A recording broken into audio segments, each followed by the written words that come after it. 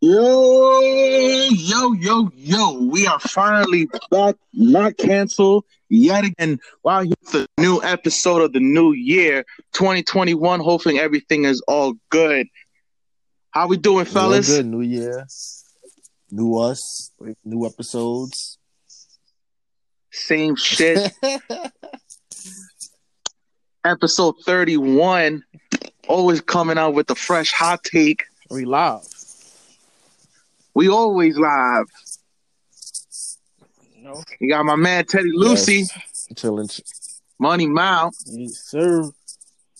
Always got the illustrious bearded one. You got your man Chris over here. It's the beard. Like you said, it's the shoes, it's the beard. It's the beard. It's got to be the beard. Yo, we should have shot that like commercial with me and you at the Jersey Press. Like, yo, it's the beard. Everybody always wonders, like, Chris, how you get that beard to be so soft and luscious? And I'm like, you just got to do what you got to do. Do me. Nah, but it's all lit. I'm glad we are in 2021. 2020 is behind us. The Michael Myers has been like stabbed or thrown off a building. In a sense. As you say that, you know this motherfucker always keeps lurking and coming out. Like, so we don't know if 2021 is Halloween 2 and we gotta like run around in the hospital. Ain't nobody know shit. This was already quite the interesting year. It ain't disappearing. You know, we just gotta roll with the punches. We've had a lot going on. We've had, you know, some lost ones, some lost souls, you know, fairly recent. You know, just wanted to give that little moment of silence to, you know, John Huber, aka most of you would know him as Brodie Lee, and Luke Harper, who passed away just a couple of days ago, non-COVID. So we want to put that out there. But it was definitely one of those things that was very sudden, and you know, it was definitely a tough loss, to say the least. I would have to say probably the toughest since Eddie. And then for me personally, I feel like, because I think I was alive, but I wasn't a wrestling fan when it happened. This probably is like the biggest tragedy since Owen. Mm-hmm. And not like a tragedy, I want to say like the magnitude of said Lawson. Because, and you know, wrestling, as corny as it is, as much politics as it is, this, the passing of John, it was nothing but positive from WWE to like indies and like anybody else in the wrestling world who spoke up on him. Wasn't a negative thing said about him. No. And the one thing, it's always the same thing. The wrestling community always comes together. They're always bands together in terms of tragedy like that. And this is kind of even when we lost Shad early in the year, you know, him saving out his son. So we definitely can't, you know, forget that one. You know, we've lost Pat Patterson. We've lost, you know, Animal from the legendary Legion of Doom. Even Tiny. You know? It was. Oh yeah. You know, it's definitely been. Now, It's I been think crazy. honestly, 2020 has probably been one of the most tragic wrestling years in a long time. I can't like really recall so much tragedy like hitting the wrestling world. Because like you said, like Shad dying, trying to save his son, Huber going like right before 2021 with like nobody knowing, just like out of thin air. So, and Pat Patterson. So and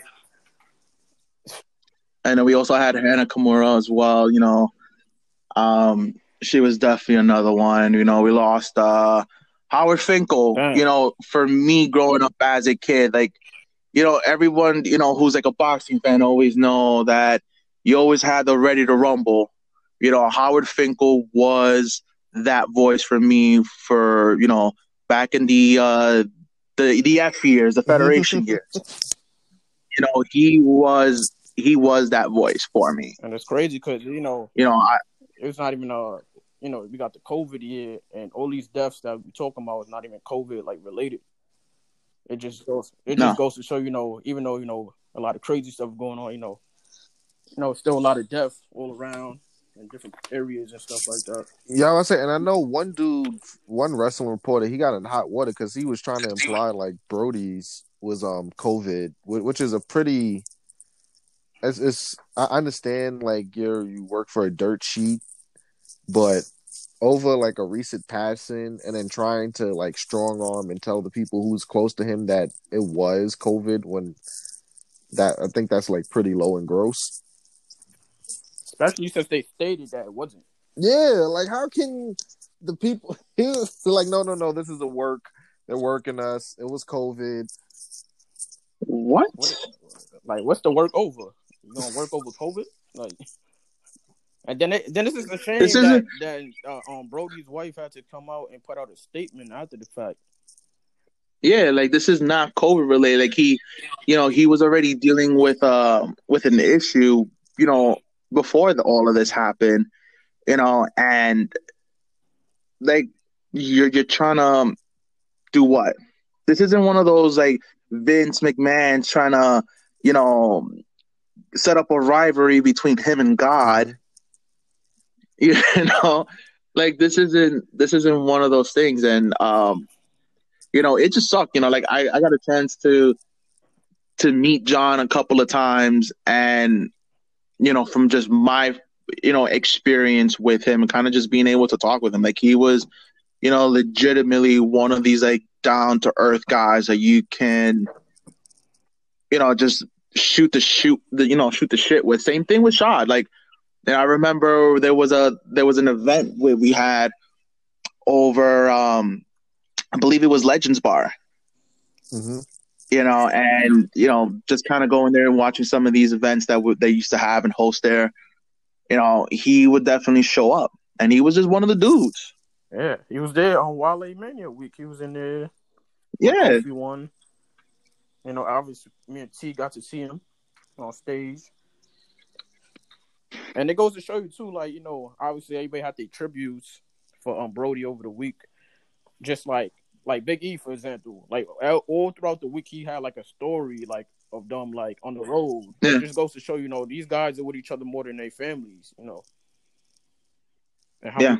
and that was across the board from like every other promotion that everybody was with. Even just from the funeral itself. Everybody was there. Nobody had anything negative to say, and everybody said the exact same thing. Everybody did their tributes. Everybody had so much respect for him. Even just when AEW did their tribute video, they even showed some of the stuff when he was in WWE. I don't know if anybody caught that. No, but that had to happen. It was like that just across the board, that there's more than just the business part of it. Yeah. No, which was because if they were doing, because the way the tribute was presented was really like start to end, and you really couldn't have a tribute like that without the inclusion of Eric Rowan and Bray Wyatt. Yeah. So, and I'm pretty sure because the titles were shown, so somebody from AEW had to contact somebody at WWE. So it wasn't like this was thrown in without any knowledge. And like you had guys where showing photos when with some of the old WWE guys.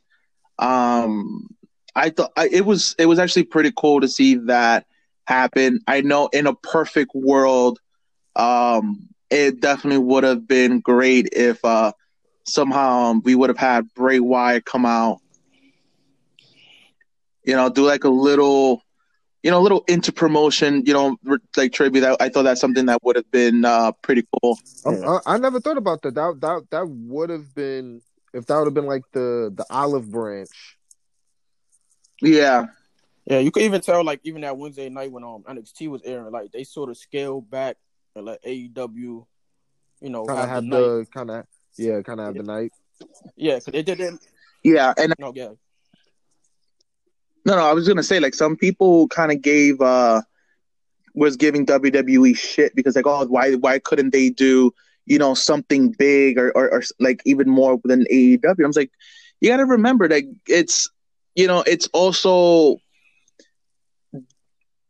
I don't even know how to really even describe it. Like, it's just it's different. Like, he's over at AEW, and I think they kind of almost had every right to be able to lose one of their own current stars. But the fact that they did, WWE, I felt like they did let AEW run with it and kind of do their own thing and kind of also be able to contribute to just the tribute itself. Yeah, I was gonna say with the WWE, because I know a lot of people were shitting on him, but for them, like you said, he was AEW contracted wrestler, and his passing, he passed what Saturday. Yeah, it was legit, like right after Christmas. So literally, they understand, like, he's loved in the locker room and stuff like that. But for them, they couldn't scramble and have Monday Night Raw be like such a big tribute show. But also, in respect, they did also have to give AEW has to have like the official crack at a tribute show first. Yeah. Because and we all always kill WWE. But then they were like in a lose-lose situation because if they would have done like a big tribute, they would be like, why would you do this? Like, he's an AEW wrestler. They're just like trying to profit off of like the ratings. Yeah, fuck them. Yeah. Because also like, a lot of people are going to be like, if they were to do that, like, Vince didn't really treat him with proper respect while he was there. And all of a sudden, now y'all guys into the Luke Harper business. No.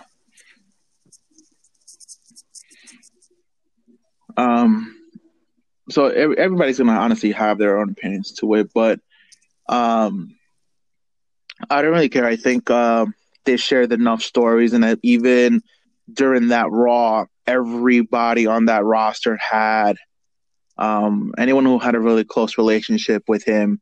They they share what they meant to him during their matches. Like Easter eggs was aplenty on Monday night. Yeah, like everybody was wearing, the Brodie, armbands. It wasn't Luke Harper. They never really even did anything like that. It was more like John, and everybody was wearing, Brodie armbands. Doing his his signature clothesline. And just kind of, doing the mimicking, even with Drew McIntyre doing his whole hey, it's Monday, you know what that means. And for most who don't get that, this is how much of a troll John was. If you were to follow him on Twitter, his tweets were exactly the same. They weren't anything new. Whatever day it was he would mention the name of the day. You know what that means, and that's it. That was his tweet. So Monday, Tuesday, Wednesday, whatever it was, or if it was a special event, he was just like, you know what that means. Even Alexa Bliss snuck it in doing her promo with Randy. Yeah. And so, like, they could have not have done that. I think that for them to show, those kind of things, I thought it was cool. They didn't. Sometimes you don't always have to go completely bananas, but like, if you were able to slip a lot of that stuff in there, in remembrance for him, like, that goes more than a long way than anything else. So you can't please everybody. So at the end of the day, to keep it real, fuck you. No, I wouldn't say one thing about his passing though, which, like, when it happened, it really got me thinking, because the Dynamite before he passed, like something internally was like, because he's been gone since the dog collar match, and then we haven't really heard like Yeah, any like updates. I'm like, in the back of my mind when I was watching the show, I was like, oh, where's Brodie Lee? And like very yeah, faintly, but it wasn't like, because you know how like AEW they shown like they keep things on the wrap, like if there will be a plan rather than just like throwing stuff out the window. So I was like, okay, maybe he's on the way back. Like it's about to be a new year, doesn't need to rush. So when the news broke, I was like, damn, like I literally was just thinking about him and his potential return back to Dynamite. Yeah, they did a good job on AEW keeping it under wraps. Like there was no leaks on the story. They knew for a while what was going on and stuff like that. yeah. That's the same thing that I kind of figured. It didn't almost seem as it was a complete, like it was a shock, but it wasn't at the same Yeah. time. If you know what that means. Oh, just because he's been going So, for so long. yeah, because like even on some of the BTE episodes, it was a little spot. So it might have just been one of those things that he was dealing with for a very long time, and unfortunate to say, the bell rung, and then we ended up losing him. But I know for me it was definitely a huge shock, and I just so happened to be on Twitter, and just like randomly, I just like to see what's trending, and I'm like, what the fuck just happened? Yeah, I would have never even known about it if it wasn't for Yeah. Chris, because I was out at the moment. Yeah. And you had texted me, and I was in the midst of moving some like furniture for my cousin. She's moving out of her house and stuff. Then my phone started blowing up, and then I looked at it. I glanced at it for a second. I was like, "Wait, what?" And then after I was finished, then I sat down. And I was like, "Damn!" Like that's crazy. Yeah, it definitely sucked, Donkey Dick, for sure, without a doubt. Yeah, but there was definitely some pretty cool stuff, just within the tribute show that AEW did. Everything with his son, -1. They gave him his spot. When he gave MJF, King, a candlestick to the fucking head, and in MJ fashion, being the great heel that he is, he ended up tweeting, was like, "Fuck that kid."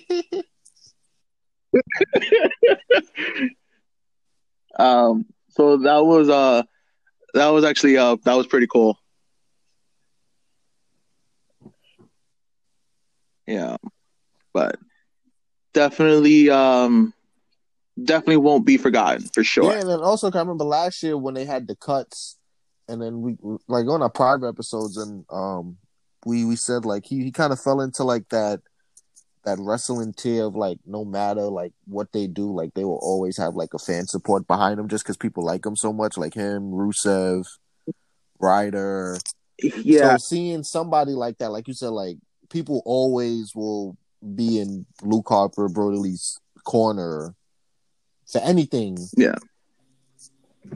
And then for him to not like live up, because I thought he was knocking it out the park with the Brodie Lee character, the Exalted One. I was like, I've been a really big fan of his for a long time. I remember even watching some of his like early matches from like the Indies, especially when he had a couple of those matches with like Cesaro. Some of those matches that he even had with PWG. With like a lot of those Battle of LA matches and those series, like those things were always incredible. Guys his size, he was able to, knock out, just moves for a big guy that you normally don't see. Put on the Hurricane Ranas, and you're just like, what?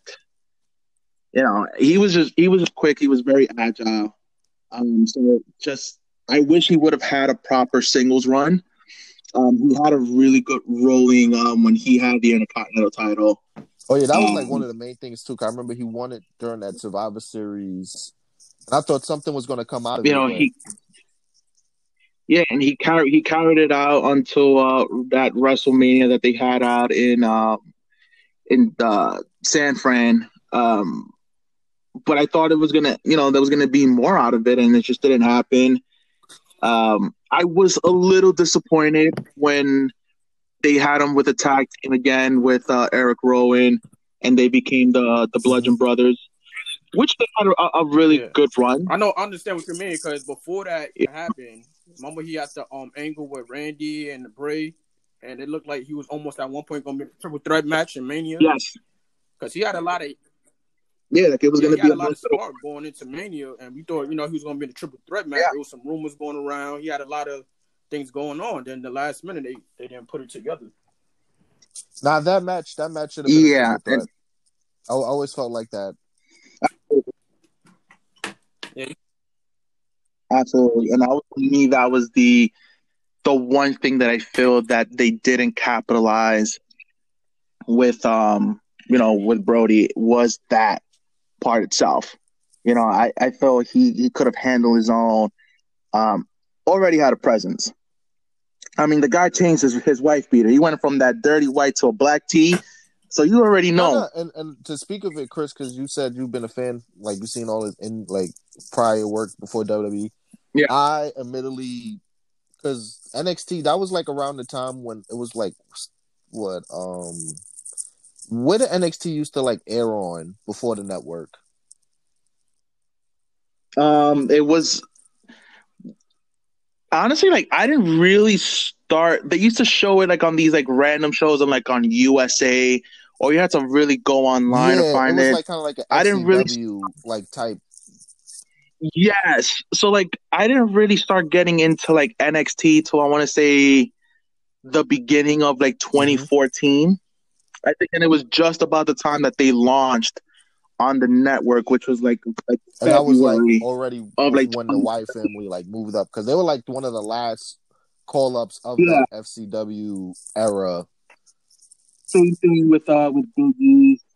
Rollins was already, they came up with with the rest of the trio. So that was kind of like that last class before things started really blowing off for them. But they used to have these random like NXT stuff like just really before the shows of like Raw or SmackDown. Before they went back into like main event and like those superstar type of events that you only see on the network. Not because I've seen some terrible matches. Because I was saying, so since I was blind eye, didn't know Brodie Lee from the Indies, didn't know Luke Harper from like that FCW NXT run. Literally, when they came up on the main roster, he caught my eye out of the Wyatt family. Yeah. So that like speaks to like his star potential and like how. Yeah, he's had a presence about like, literally when the Wyatt family debuted, of course Bray Wyatt got all the shine, but literally Luke Harper was like the second most intriguing person behind Bray right off the bat.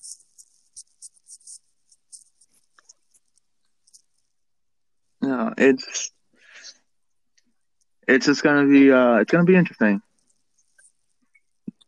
It was definitely some interesting times though.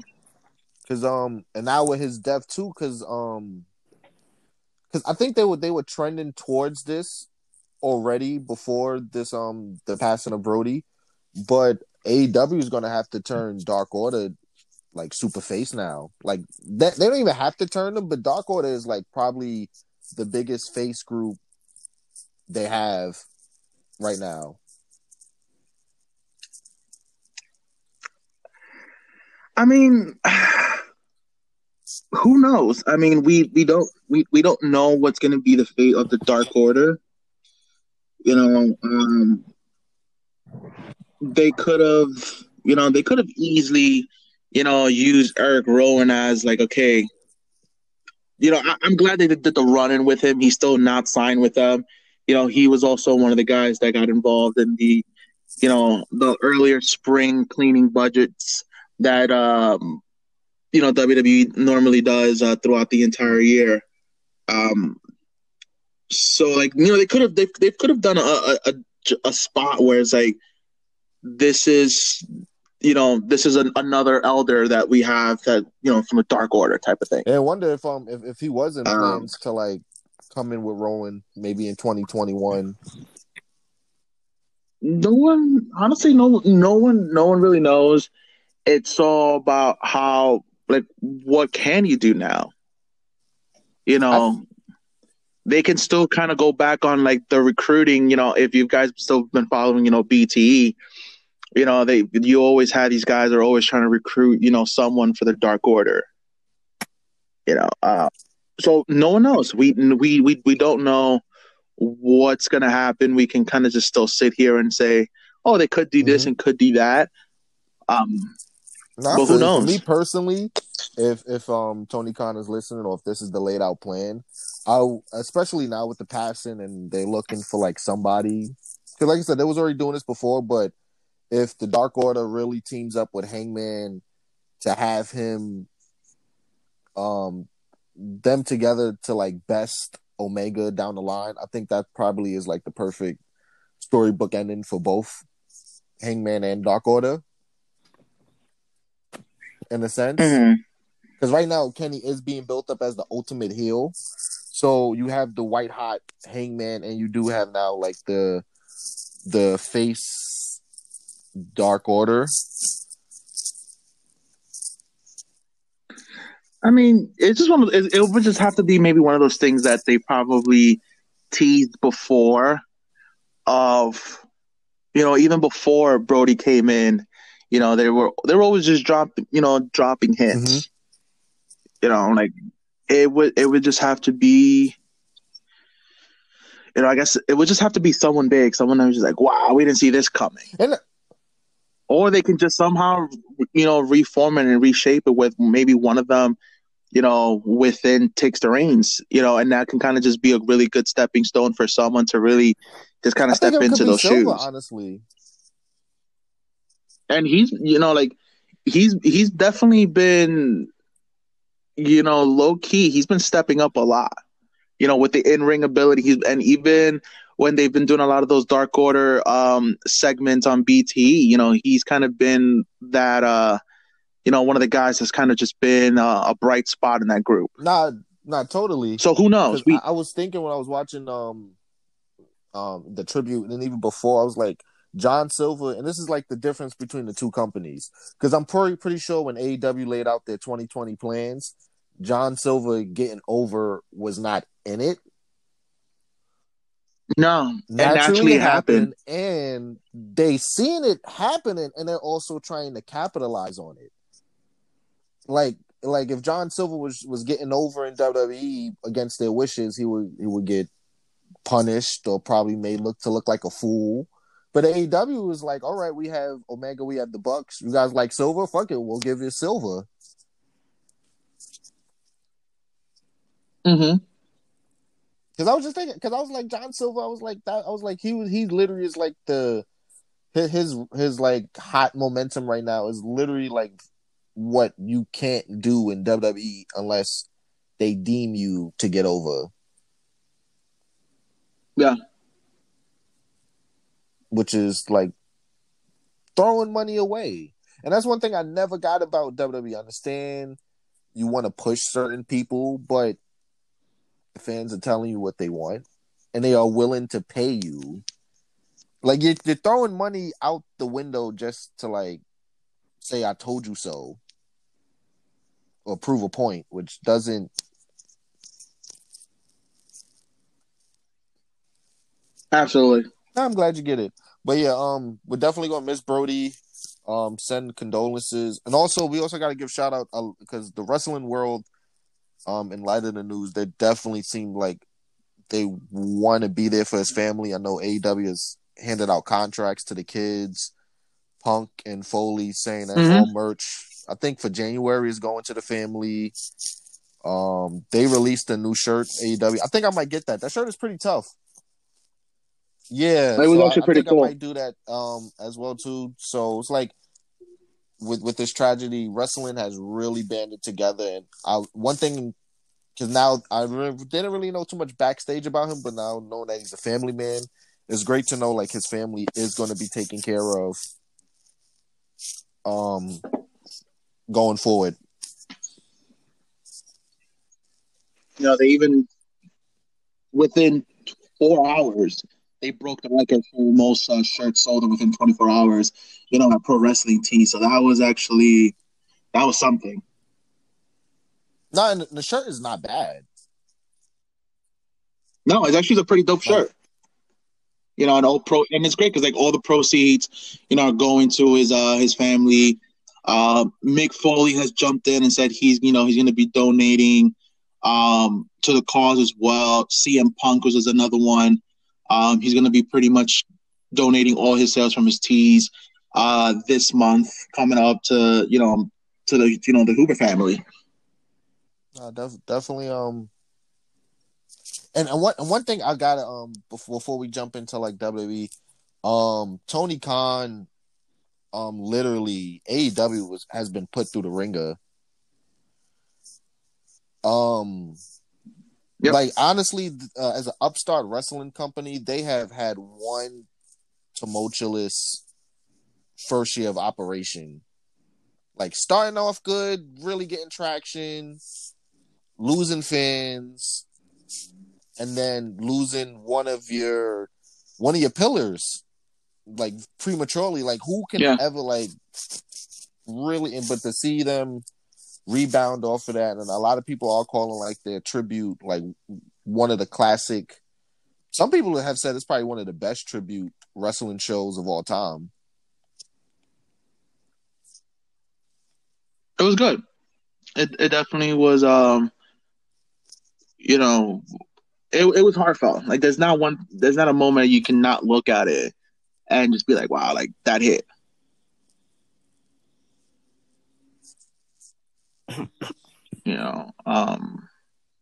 But we don't know what the stake could be. Of even the Dark Order. Who knows? Who knows if maybe we'll have some type of crossover, and who's to say who just random thought, who's to say maybe somehow Matt Hardy couldn't be, the person for the job. We're taking over Dark Order. Who knows? I'm just spitballing. There's a lot of ways they can like maneuver this faction going forward. It can be serious. It can kind of turn it into a little bit of, comedy, but still kept serious. If you were to really bring Matt over and into that role, go back to like that broken genius, but just fix it up a little bit and just kind of really make it it's just something a little bit more serious and more concrete. Yeah, no. He hasn't really done as much since he arrived on the scene, and I think it sucked because there was no pop. When he did show up during this whole COVID time. It would have been much. It would have been much a smoother transition and beginning if fans were around for Matt Hardy, because especially people have been clamoring for Matt Hardy to like retake his broken stuff and do it his way. So getting that chance to him be Matt Hardy again with like almost creative freedom in front of fans probably would have went much better. But like you said, we can't change it. The pandemic happened. And even for Brodie, he missed out on his hometown pop. And I remember that story, exactly. like that story where Tony was like, they won't be fans, but like, do you still wanna make your debut? He's like, yeah, we could push it back. And then he was like, no, fuck it. He was like, I was scheduled to show up today. I'll do it. Yeah.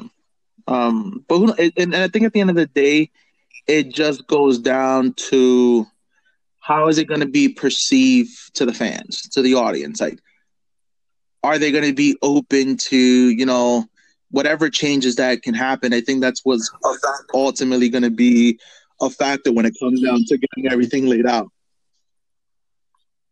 So I think that's where they're gonna have to like really think, make it very they can't well rush it. thought out They gotta storyline. they like you said, they have to like make sure what they plan is calculated and not in the prison of the moment. It has to make sense. Yeah. Absolutely. So it's all going to come down to the booking. Because, like I said, my piggyback, I would have them like ride with Hangman for a while, just for like stability, and then probably after he win his championship, he'd be like, "Look, you guys, you don't really," because it's always like a cowboy movie, how like the town rallies around the cowboy, and then when the cowboy wins, he's like, "Look, you guys can do it all along. I got to go my own way, but you guys got it." Yeah, you got it. Yeah, so I'm thinking if they were to do something like that, like if they were ride with Hangman for a bit till he wins his championship, and then he was like, "Look, you guys don't need me. You guys are good." I would love to see like Silver and Rowan kind of like. I would like to see Silver be the boss and have Rowan be the next in line, just because like the size difference will like play into. Yeah, like how the muscle. The brain is the small one, and then the one right under him is this big dude that can like probably rip him in half, but he takes orders from Silver. Yeah. But we'll see how it goes. We got a whole year. So we'll see how it all gets played out. Definitely rest in peace, Brodie. Definitely going to be missed. And then even like when he passed, like I was like, damn, like because him like seeing his charisma, because I don't know how much was touched on like in indie, and I don't really watch too much of their stuff when they're like backstage, but just to see like the natural charisma that he had playing this wink wink parody of Vince McMahon, I was like, this was in that tank top this whole time. It was hilarious. It was always like that. I thought the whole shit was fucking hilarious because if his whole character was based off Vince McMahonisms. Like, oh, that's some good shit. And even from there was, I remember there was a segment that they did where if you're out to dinner, you guys are doing whatever, Vince is the first one to eat. You don't eat until Vince eats. Like, so even if they get their plate first, nobody touches nothing till Vince. No. Yeah. And it was a lot of those like jabs that it was just hilarious. And even a lot of the people from, just from the WWE side found it hilarious. A lot of the guys on the roster was like, if you know Vince, they, he got it on. They hit it on the nail on this one. And you can even give him credit because it was nothing like malicious. It was just him playing a very souped up Vince McMahon isms, like on the nose, like if you know, you know, but not outwardly attacking him or saying McMahon, you bastard, or some shit like that. It wasn't anything like that, but the jabs were. It was just hilarious, and I knew some of the things just from hearing guys talk about, like, hey, have you ever gotten into a meeting with Vince and you've been around him? These are some of the things that he did, and just kind of seeing that on camera was hilarious. And they kind of just they wanted more, and I started discovering a little bit more stuff that he used to do. And you see it out on the screen like that, you just. This is amazing. This is genius. I was genius. It's sad that we're probably not gonna that we can't see the evolution of like where it's gonna go. But I'm glad that he has given us everything he has already.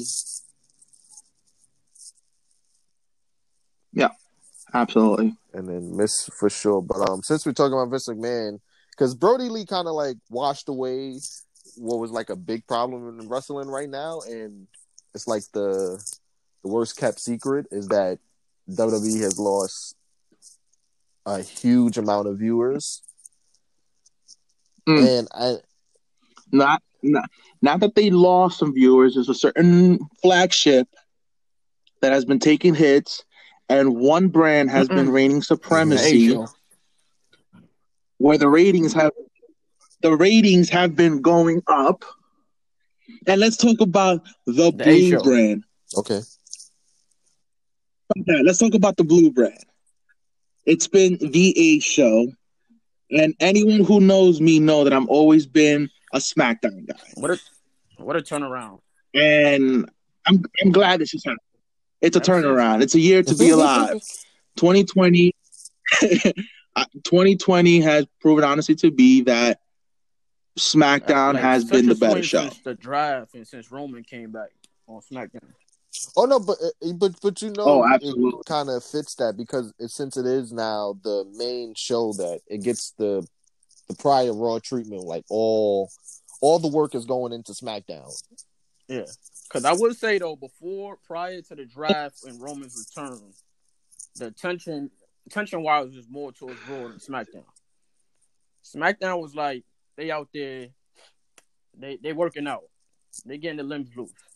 It was the extra show going on most of the pandemic before they got the Thunderdome.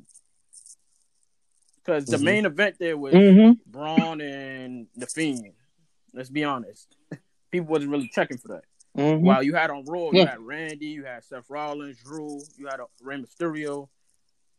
And, you know, since the draft, you know, it's been a different story, as we could see in the ratings. So, yeah, a lot of shit. Raw's going through a tough time right now. They're going through the battered women syndrome. They're going on the old SmackDown syndrome, where it's just honestly just now it's 3 hours. It's basically just 3 hours of why.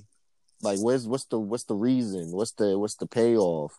What are we building here? And it's like nothing. Well, hold on, but there is some things. It's funny because for the first time in a long time, the main event picture there is a bit more wider.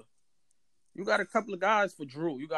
They got the Miz in the cut doing a little thing there. Then they had the whole thing with AJ Styles, and then you got the Hurt Business. No, it does, but does it honestly feel important? I mean, it depends on. It's nitpicking there on Raw. It depends on the angle and what's going on. The Hurt Business. No, important. No, because Roman Reigns right now on SmackDown feels important. So it's like, so we can't say like WWE doesn't know how to make something important on their television right now. Like Roman Reigns feels important, SmackDown feels important. Raw just is like, what is Raw? And I'm thinking too, like, and I don't know why they got rid of Heyman if this was the case, but if SmackDown is going to be like your clean cut national TV show, then Raw needs to go back to the original essence of its name and kind of make it like a little more murkier, like give it like a little edge or something. There hasn't, like, even with certain people of the network, they've been very disappointed at the types of numbers that they've been putting up. They want Raw to get a little bit more raw. Actually, they want a more dark, edgier adult content. And I think it will. I think they've been showing that a little bit more. Spearheaded by Randy Orton. But this is where my problem is. I think they've tried doing that, and I think they haven't been able to really find that identity of how can we make this raw and keep it raw. I was intrigued with the Raw Underground. I was about to say, because they tried with Raw Underground and that went away as quick as it came. And I was a little and I said this from the beginning. It's like, I don't know what direction this has. It had no purpose. It was one of those things that they kind of wanted to do a Fight Club, grungy, scene, but it was like there was no payoff to this. A lot of the guys that were part of it really haven't really gotten the the shine as they should have. Other than the guy who was pretty much the bouncer at the door and is now, AJ's personal, Peter. bodyguard. Mm-hmm.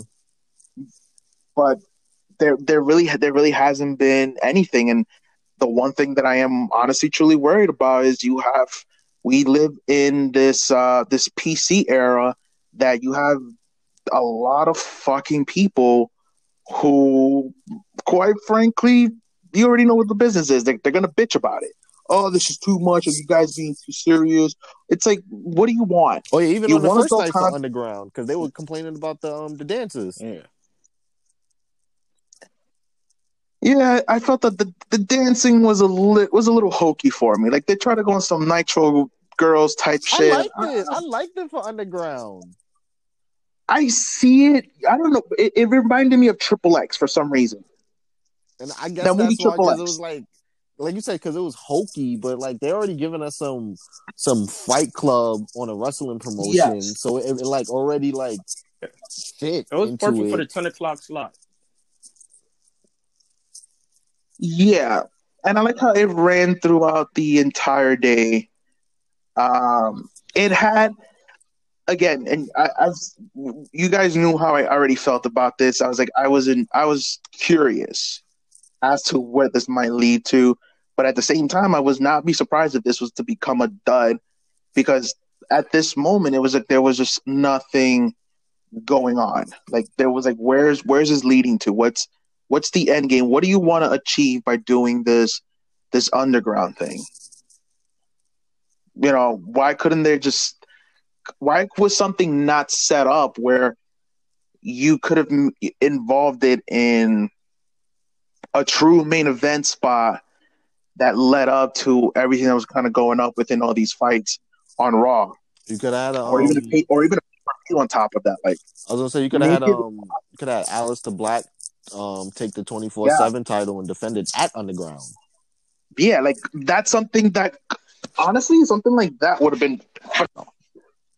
It would have been great if it's like, okay, this is where we can make the 24/7 title a little bit, more prestigious. It's like you can defend it at any time, and it would just be more of an open challenge instead of, okay, like it was cool for his moment on how people would win the 24/7 title, but if you were to put it in the hands of someone where like this is a legit contender, like a Kevin Owens too. Yeah, like if you really want this is an open title. This is an open challenge. This is where the 24/7 title really is going to mean something. And if once in a while, if you want to take it out of its element of the Raw Underground, then, you just have to be a little bit more careful. Like like the title itself is just kind of, it was a comic title, because when you had opportunities where like Brock Lesnar and Roman Reigns could have easily just like tossed it to the side. Yeah, like they want shit. Like I feel like if one of them like legitimately held that title, maybe you could have done something. Even when Mojo had it for a moment, it's like, okay, he's trying to make this a little bit more serious, with this, despite the terrible gimmick that he had. But it was an edgier Mojo. Like that's something that they could have translated easy into there. It was like, if you want this title, this is where you're gonna have to come and fight me for it. Yeah, come meet me at the Underground. Come meet me at the Underground open challenge. And even to a point where it's like you could have easily had a little bit of a tournament going on, a little shoe tournament, and it's just like whoever wins gets a shot at them. It's like a little Kumite, the throwdown. And it seemed like it was going towards that's how I for a little bit there, but then the it all just came falling apart. You gotta think about it. You got the PC guys there. Another outbreak. They were like, Shane, we shutting your shit down. We're shutting the studio down. Yeah, we're shutting the Fight Club down. And we're giving the bodyguard to AJ. But that's the whole point. Hmm. That legitimately could have been the whole point of it. This is you need to sign a non-waiver, a waiver, pretty much. What happens in the underground stays in the underground. You're on here on your own accord. We're not responsible what may or may not happen to you. Nah, very true. Because I was gonna bring up a point. I know there was a tweet. We all know that infamous promo where like Triple H, where he was like, I think it was like the beginning of Reality Era, where he was like, me and my friend Mark are gonna like stop watching. Yeah. And it shows like literally since that episode, there's been like a drastic drop in viewership since. And it's a lot of reasons, but mostly it all boils down to WWE not creating talent and not creating stars for the long haul. And then constantly like treating people who want to give you their money and say, we want to love you, and just treating them like shit. But that's also a double sword. Because last year, all the fans wanted what they wanted for WrestleMania, and they got it, and then shitted on it. But no, it goes before that. Like it's like literally for so long, people have wanted somebody to like break through and just like please, like we don't even have to make him a 15-time champion. Just do something with him, like a Zack Ryder, a Rusev, just so many Brodie Lee, Luke Harper during that, like so many like names down the list that have like caught momentum. But then we go to see when people not in WWE or they get too hot, they get shitted on after. People like what Daniel Bryan said last year, they so fickle that even when people do get to that position to do something, like look what they did to Kofi last year. He got the belt and it was a storybook moment, and a month later it was like, we hope he dropped the belt at Backlash. A lot of people he caught wild heat online. Yeah. He really? Even Becky scored heat after the Mania. Like they shitted on her after she got the belt from Ronda. But you know, that also goes into the way WWE tells stories. Like WWE has not, aside, they've kind of broken the mold with Drew McIntyre this year. Yes. But they kind of showed like once you reach the title, like your story like stales up. Because then you start dropping like crazy matches. Like they treat you like a buffoon if you're a face. Like you lose so stupidly.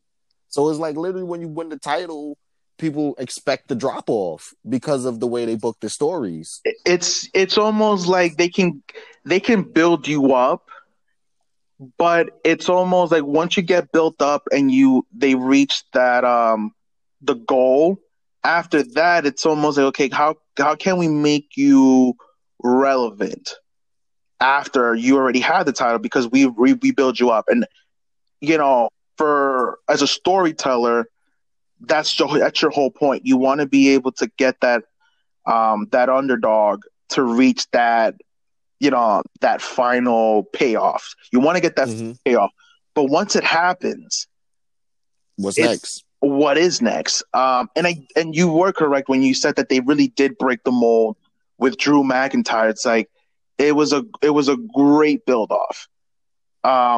Sorry, you get him to a point where he had the moment with Brock Lesnar. They had that plan up for pretty much almost a year when they brought him up with Ziggler. He was able to be that standalone guy. He wasn't your 3NB guy. He was more serious. He was more hardcore, building him up to the Rumble. He already had that termination that he wanted to be the person to really win. He got a moment with Brock. They teased it. Mania comes around, and it was a very good, strong match. And then, for someone who was still able to carry himself, his character, still make it evolve. With no fans. Like that for me is huge. Yeah. That was huge. And then you get him, granted he loses the title, but they never really lost that momentum. They still kept him strong. Under the rain. He was able to kind of regain it back, and it's still his worth and his value has gone nothing but up, even when he did lose it. So I think they legitimately have someone who can be, a face of, one of the face of the company now. Mm-hmm. You want to talk about creating a new star now, someone that now has finally reached its potential from what they originally saw him with. And it's a great story. But it all comes down to like, what else do they have? And my biggest problem with the WWE is the tag team division. Oh yeah, and that's also another thing too. And it's not. I think not even like just the booking of the stars. It's just the way WWE is like booked their entire product. That's all it is. Everyone always wants to talk about how, but there's no stars. That we need to shift things around in terms of the tag team division. It's like, you don't really need to do that. This is the same reason why you had, the Revival wanting to leave, and it wasn't for them. It wasn't even so much about the title. It wasn't so much about that. It was more like, you guys do nothing with this with the tag team division. What is the direction? What is the direction? There is nothing. It's just up in the air. I remember like tag team, during the Attitude Era, and even to a certain point in the early 2000s, there was a point where the tag team division was the it division. Like they were able to main event, an actual pay-per-view. Like even if it was a Monday Night Raw, like we had the titles on the line. Like these were huge moments. You have the Viking Raiders. Like you have established tag teams. And good tag teams. I don't want to hear that, we don't have anyone. It's just like, you're full of shit. We don't have anyone. We don't have anybody. It's just like, this is why there's no build up to this. It's just clustering bullshit that it just gets washed under the rug. Down to the women's tag team division. Yeah. No, but honestly, Chris is right. Literally, and we said this last episode with the NXT call-ups, Triple H, and to his credit, has given the main roster a lot of great tag teams. Yes. Beside the Ascension, because they squeaked at the right time because there wasn't really no competition, and they were the best of what they had at the time. But they buried them.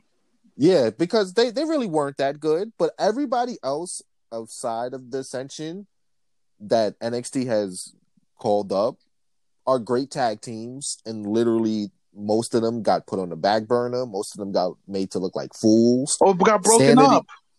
Yeah, Sanity. Rest in destroyed. Peace. That was for me.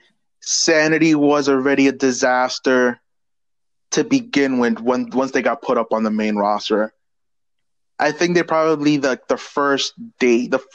I wasn't that impressed when they first debuted, because like, Sanity, coming up next. Is just like, why are you doing this?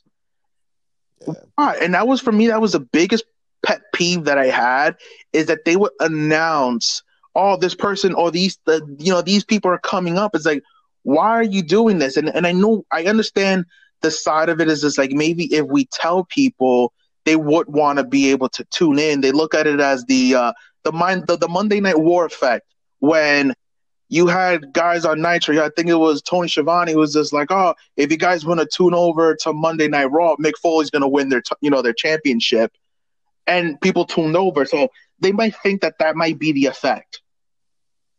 But telling people beforehand. Yeah, like it doesn't work that way, and that's, for me, one of the biggest problems that I've also had, because this is the era that we live in, is there's no genuine pop anymore. Like, we don't have that. And even when, we do, it's like, it has to be kept so hush. I don't want to, sometimes we're all guilty of looking at the dirt sheets, let's be honest. Mm-hmm. But there's just certain things that I'd rather not know. No, I was gonna say, last time they had a genuine pop is when Roman's I forgot their names, the older guys in his family came up before his match. Yeah, when you had the Wild Samoans, that was a really honestly, that was a great moment. And it was so symbolic, and it was something that was just so like genuine and legit. Not necessarily in your words, a genuine pop. It was a genuine pop. Like, wow, that's great. Like, I never would have thought of that. So kudos to whoever brought that idea. Is like, why don't we bring these were the original. These are like the head of legitimately the head of the table, the head of the family. Like, let's bring them in and actually welcome. And I was like, this is actually pretty fucking great. I thought that was for me, and I've said it right after that match. Like I was off the couch. I was off the couch. I was like, this was the cherry on him. Like, that really solidified Roman Reigns in 2020. But they need to do something with the tag team division. It's because I know the tag team for me that I knew. Oh, okay, there's 2 tag teams where I knew like things were never going to change. One of them was Enzo and Cass. I don't know how they didn't get a tag team title run. No.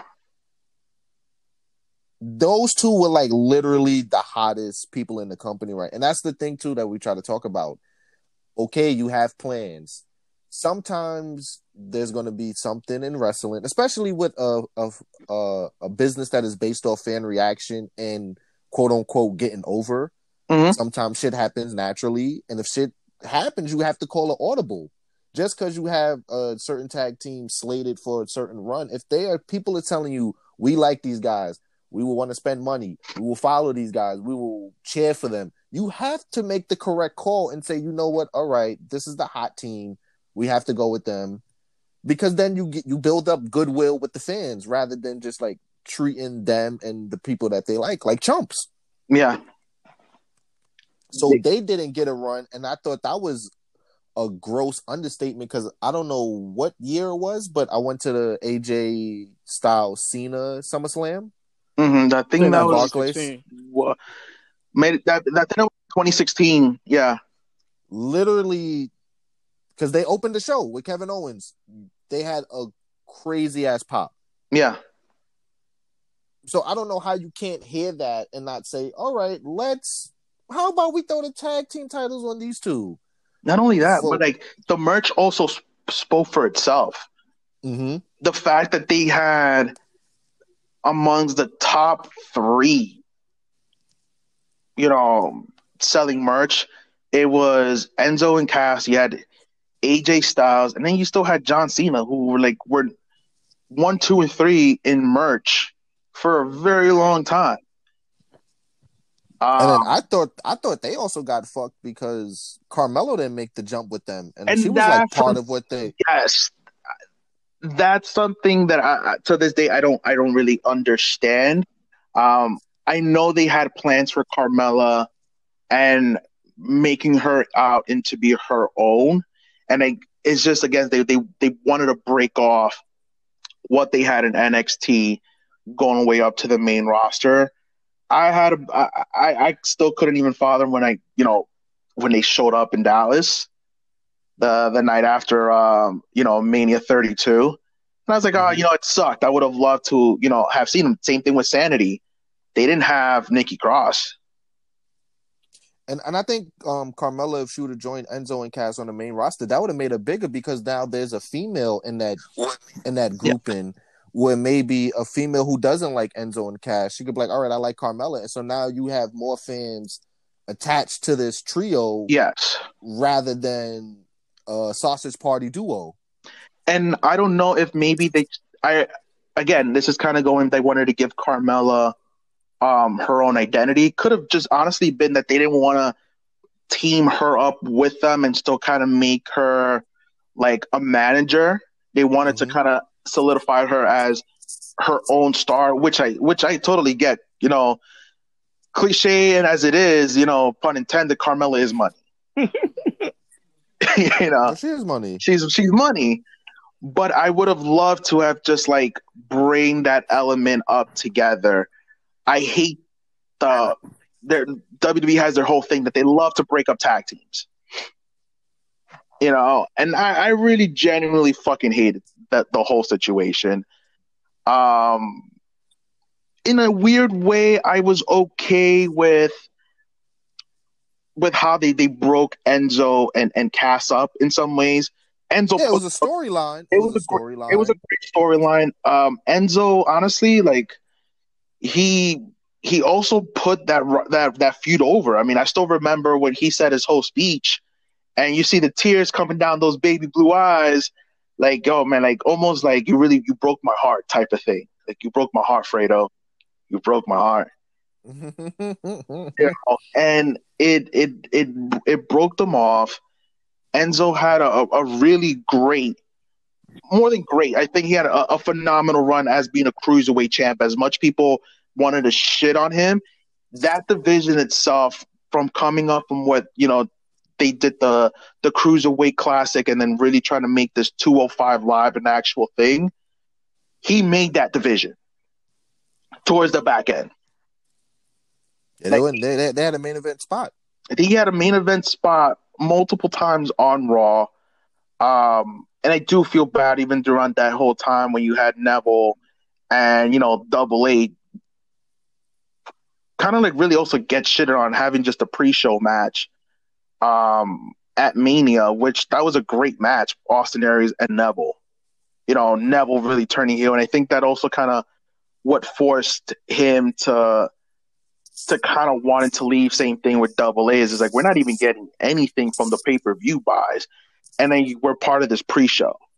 Yeah. And a lot of these cruiserweight matches were fucking great. Even if watered down. Even if it was watered down, like there were some matches that was just nonstop. It was just amazing, great action.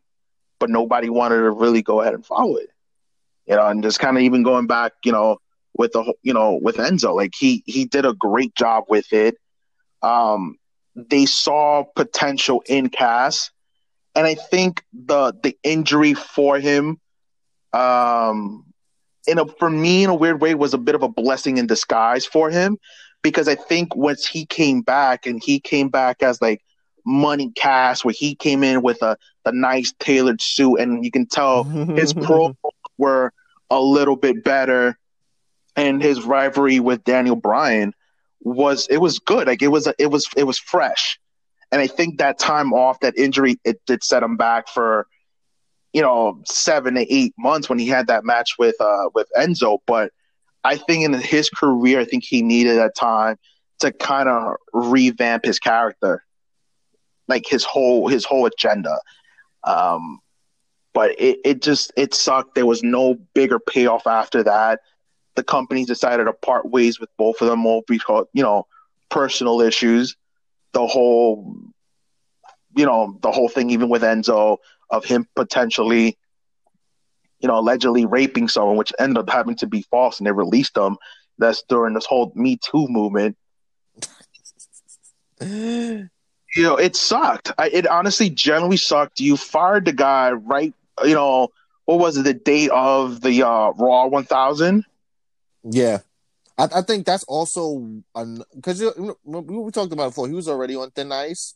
Yeah, but to have that break 2 or 3 hours before, like, granted a big mainstream show, because 1,000, they had like two venues, so a lot of eyes was on WWE at that very night. So they couldn't just say we have a sexual abuser on our roster. They didn't want to catch that heat. And it really sucked. But again, it was one of those things, people just jumping into conclusion. They don't want the bad press, which I understand in a business standpoint, how everything was kind of developing around that time.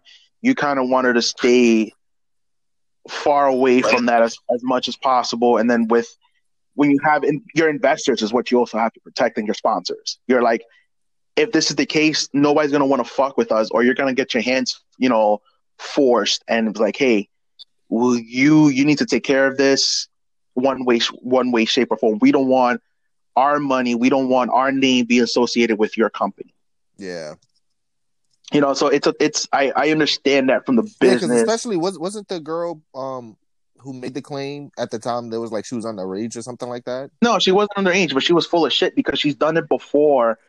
It's not her first time where she's accused someone, and obviously those accusations happen to be false. But she's used it to extort people. And one of her closest friends was like, I can't see this happening anymore. And actually, stepped up, shared those text messages and those conversations. Like, I was there when this happened. All this stuff is completely false. None of this happened. Yeah, that's But fucked. it became her word versus his. We're gonna go over the female over than the male itself. And it genuinely sucked. No, I did. I'm trying to think who else. I will also say when American Alpha got shafted too, that was like another team that I felt like there was so much potential. And it Yes. just went out the window for 40 for Jason Jordan. Yeah. I understand his neck injury, I'm but not even talking before about the that. neck injury, they Like, got to the main roster. Sad. Yeah. Oh, okay. They got split. No, I was just saying when they got to the main roster, it was like literally they called them up and they had them wallow around.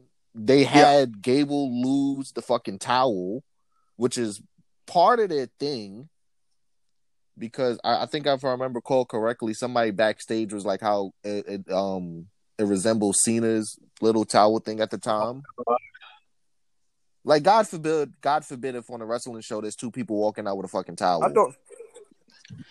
That's when they put a fucking cease and desist on. Why am I completely went blank on this. Marty Scurll, like they literally put a cease and desist on him for using the umbrella because this guy was fucking using it. Who is using umbrella?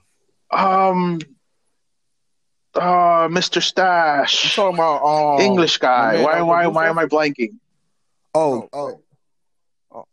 Nah, he's talking about Gallagher. Yes.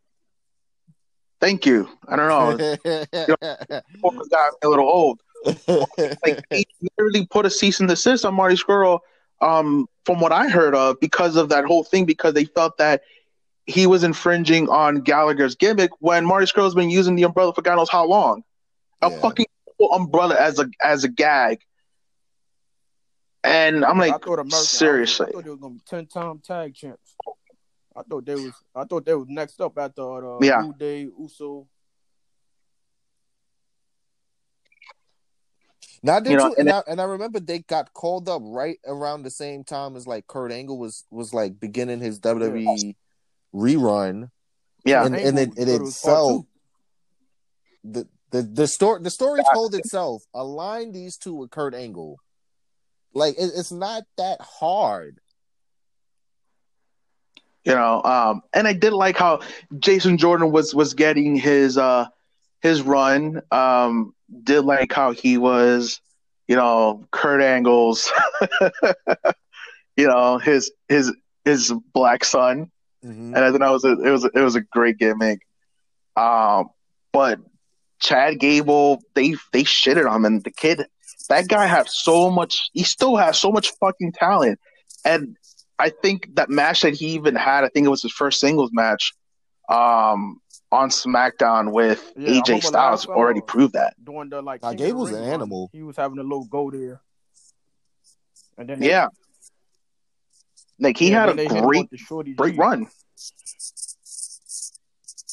Which, like, what the fuck was it? And I'm glad they got rid of that. But that's also another thing. It's like, why? And it's like stuff like that. And that's what I'm saying. That's why people are tuning out, because why are you doing this? Like, why are you these, like, if we're looking at your wrestlers, these are the people you invest in to make you money. Why are you treating your investment so bad? Like, literally almost anybody on your roster could be making you so much money by gathering a fan base, by getting over.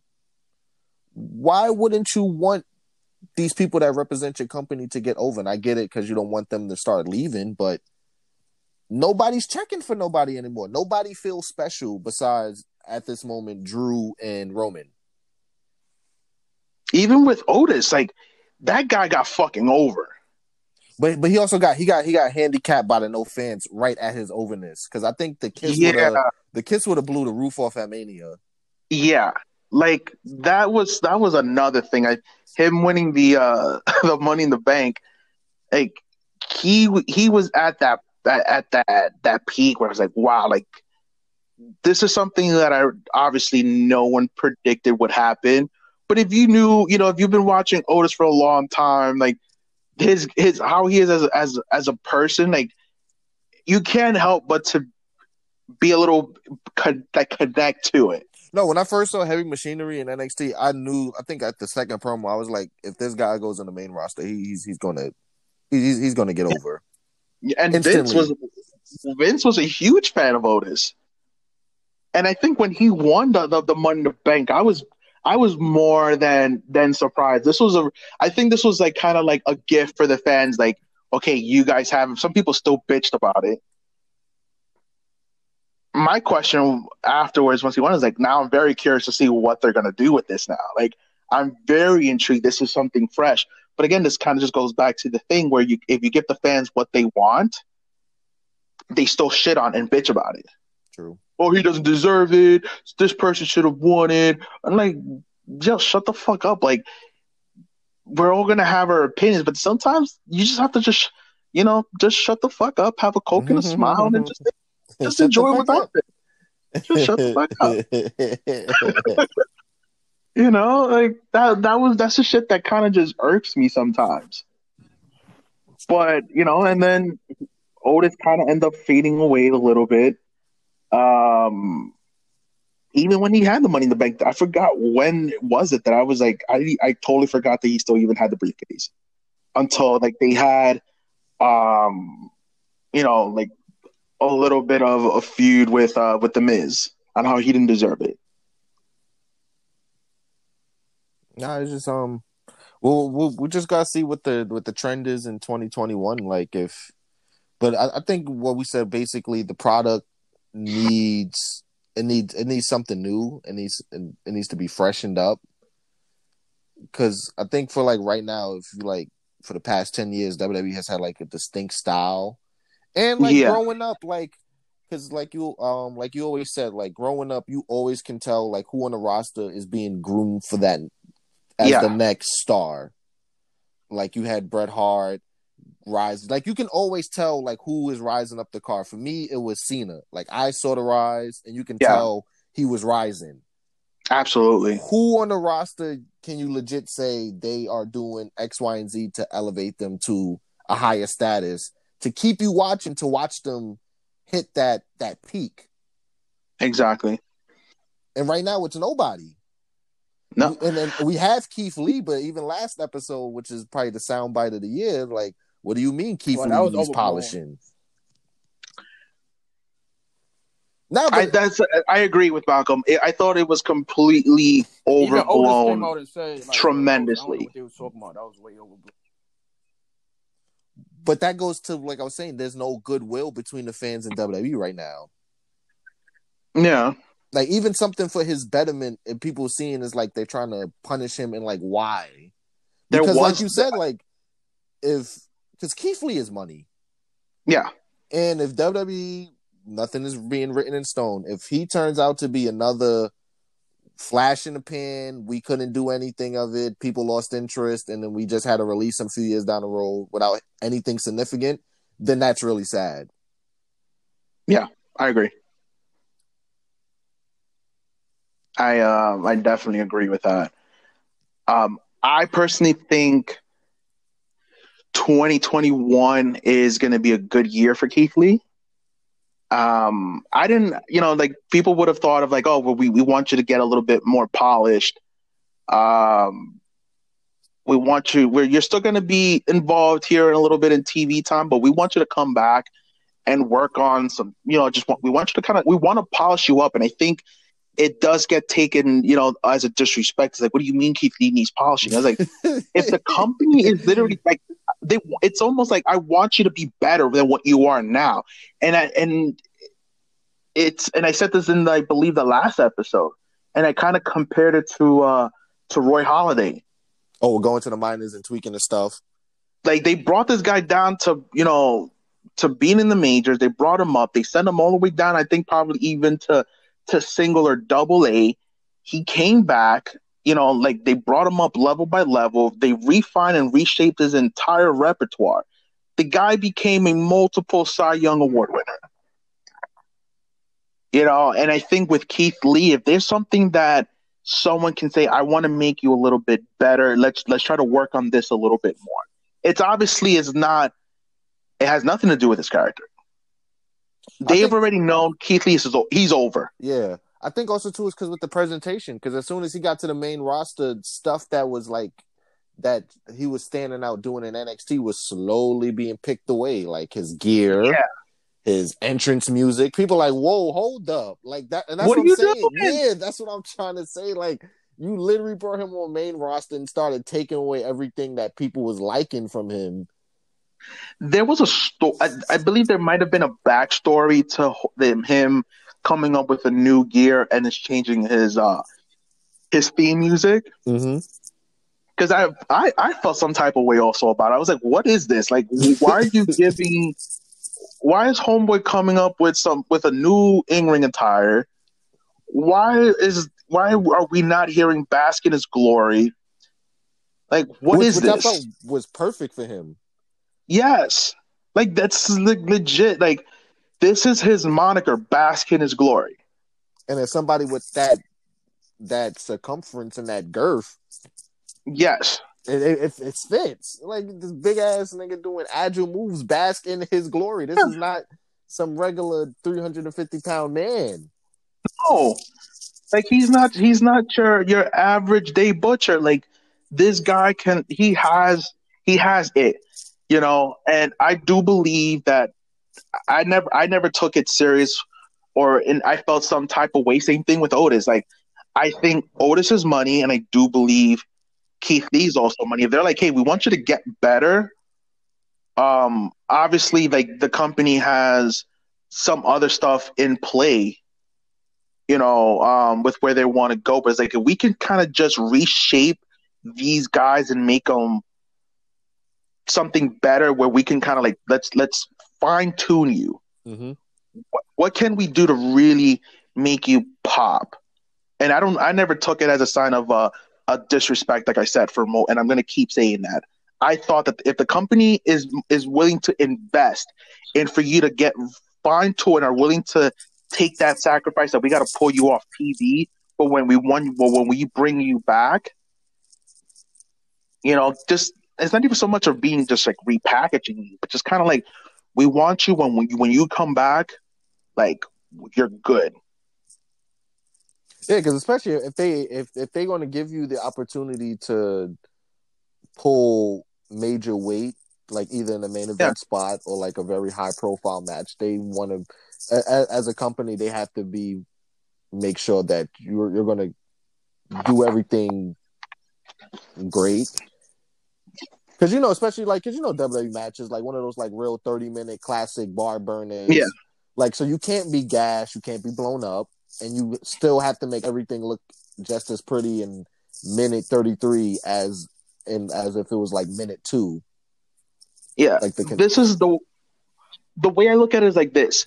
If Vince or anyone in the back gave no shit and had nothing for you, you would be the guy to get buried. That's simple as that. Like, they can have you show up on TV and just take L's or have like meaningless wins. Let's be honest. Give it EC3 treatment. That's exactly what they can honestly do. We have nothing for you, so we're just gonna run you off and do a random segment on, a moment of bliss just to show off your abs. Like, that's literally what they can do. But if they can say, hey, we want to pull you off TV to repolish you and then reintroduce you. Because if you're telling me that Keith Lee will not be at the Rumble and actually make a huge impact, Yeah. On that match, because he's going to be in the Rumble match, unless somehow I'm wrong. Like, nah, he has they to have be. something planned. Like, there obviously are going to be plans for that. Nah, we'll see. But I just thought, because it really came to a head last month, like because it's like seeing the graphics for the first time, like how much. Because Raw, like 4 years ago, was hovering around 3 million, Mm-hmm. and now it's a low one. And then you can't say like, oh, that's a small number. Like, that is a legit drop off. It is. But we'll see. It, We'll see what they can do. But so we have like our end of the year recap rewards besides all the tragedy and non-fans. This has been a very unique year wrestling. Companies like really had to like throw everything out the window, create new sets, new stages.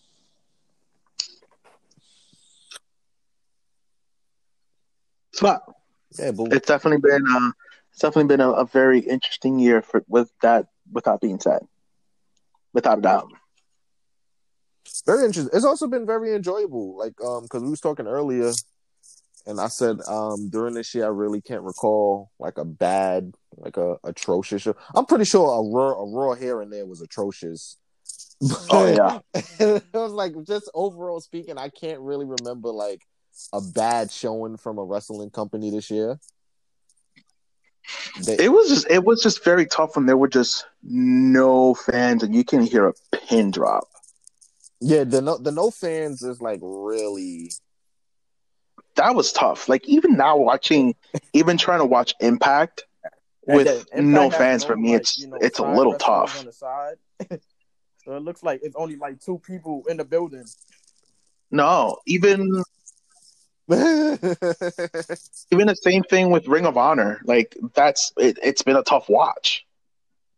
And Ring of Honor, that's definitely a company that needs fans. Yeah, like it's been a quite a tough watch. I've tried, and it's just like there's been some good matches, and I'm like, wow, like if they would have had some fans to kind of really put that spot over, would have been great. But honestly, like it hasn't. Like, even just recently, when Ring of Honor always has their final battle, pay-per-view, events, and the same thing with their World of Wars, when they usually have their Ring of Honor and like New Japan crossovers. Like, it's been tough. No, it has. It's been because I remember when they got rid of Heyman from creative, and they said because his plan to push all the stars wasn't getting as much reception as they hoped, and they were like, how can you gauge that without any, with no fans? Yeah. And it's like it's tough. And he's like, and Heyman said is like, you have to give me somewhere between 4 to 6 months to really build these guys, because you got to remember, at that moment you lost your top stars. You didn't have the John Cena, you didn't have Roman Reigns, you didn't have Brock Lesnar, Becky Lynch. Like, you lost a really big core of your of where you guys always focus on. Yeah, like the lunch pail my crew. my job right now is to try to get these guys in. Let's get these guys over. And a lot of guys got just wasted in catering. Yeah, everybody. Not very true. That's really what it was. It was the catering crew, and I saw the build up that they were trying to do with Andrade. Same thing with no longer with Zelina Vega. He tried to get Black rolling. Like same thing with Garza. Like, these are guys that there was so much potential. Same thing when you had with, I thought it would have been a great tag team, with Ricochet and Cedric Alexander. Like, these were guys that they tried to kind of like build around. They wanted to bring Ali in, and it was more like, this isn't working. You're doing a terrible job. It's like, how can you really judge that? Especially with no fans. With no fans, exactly.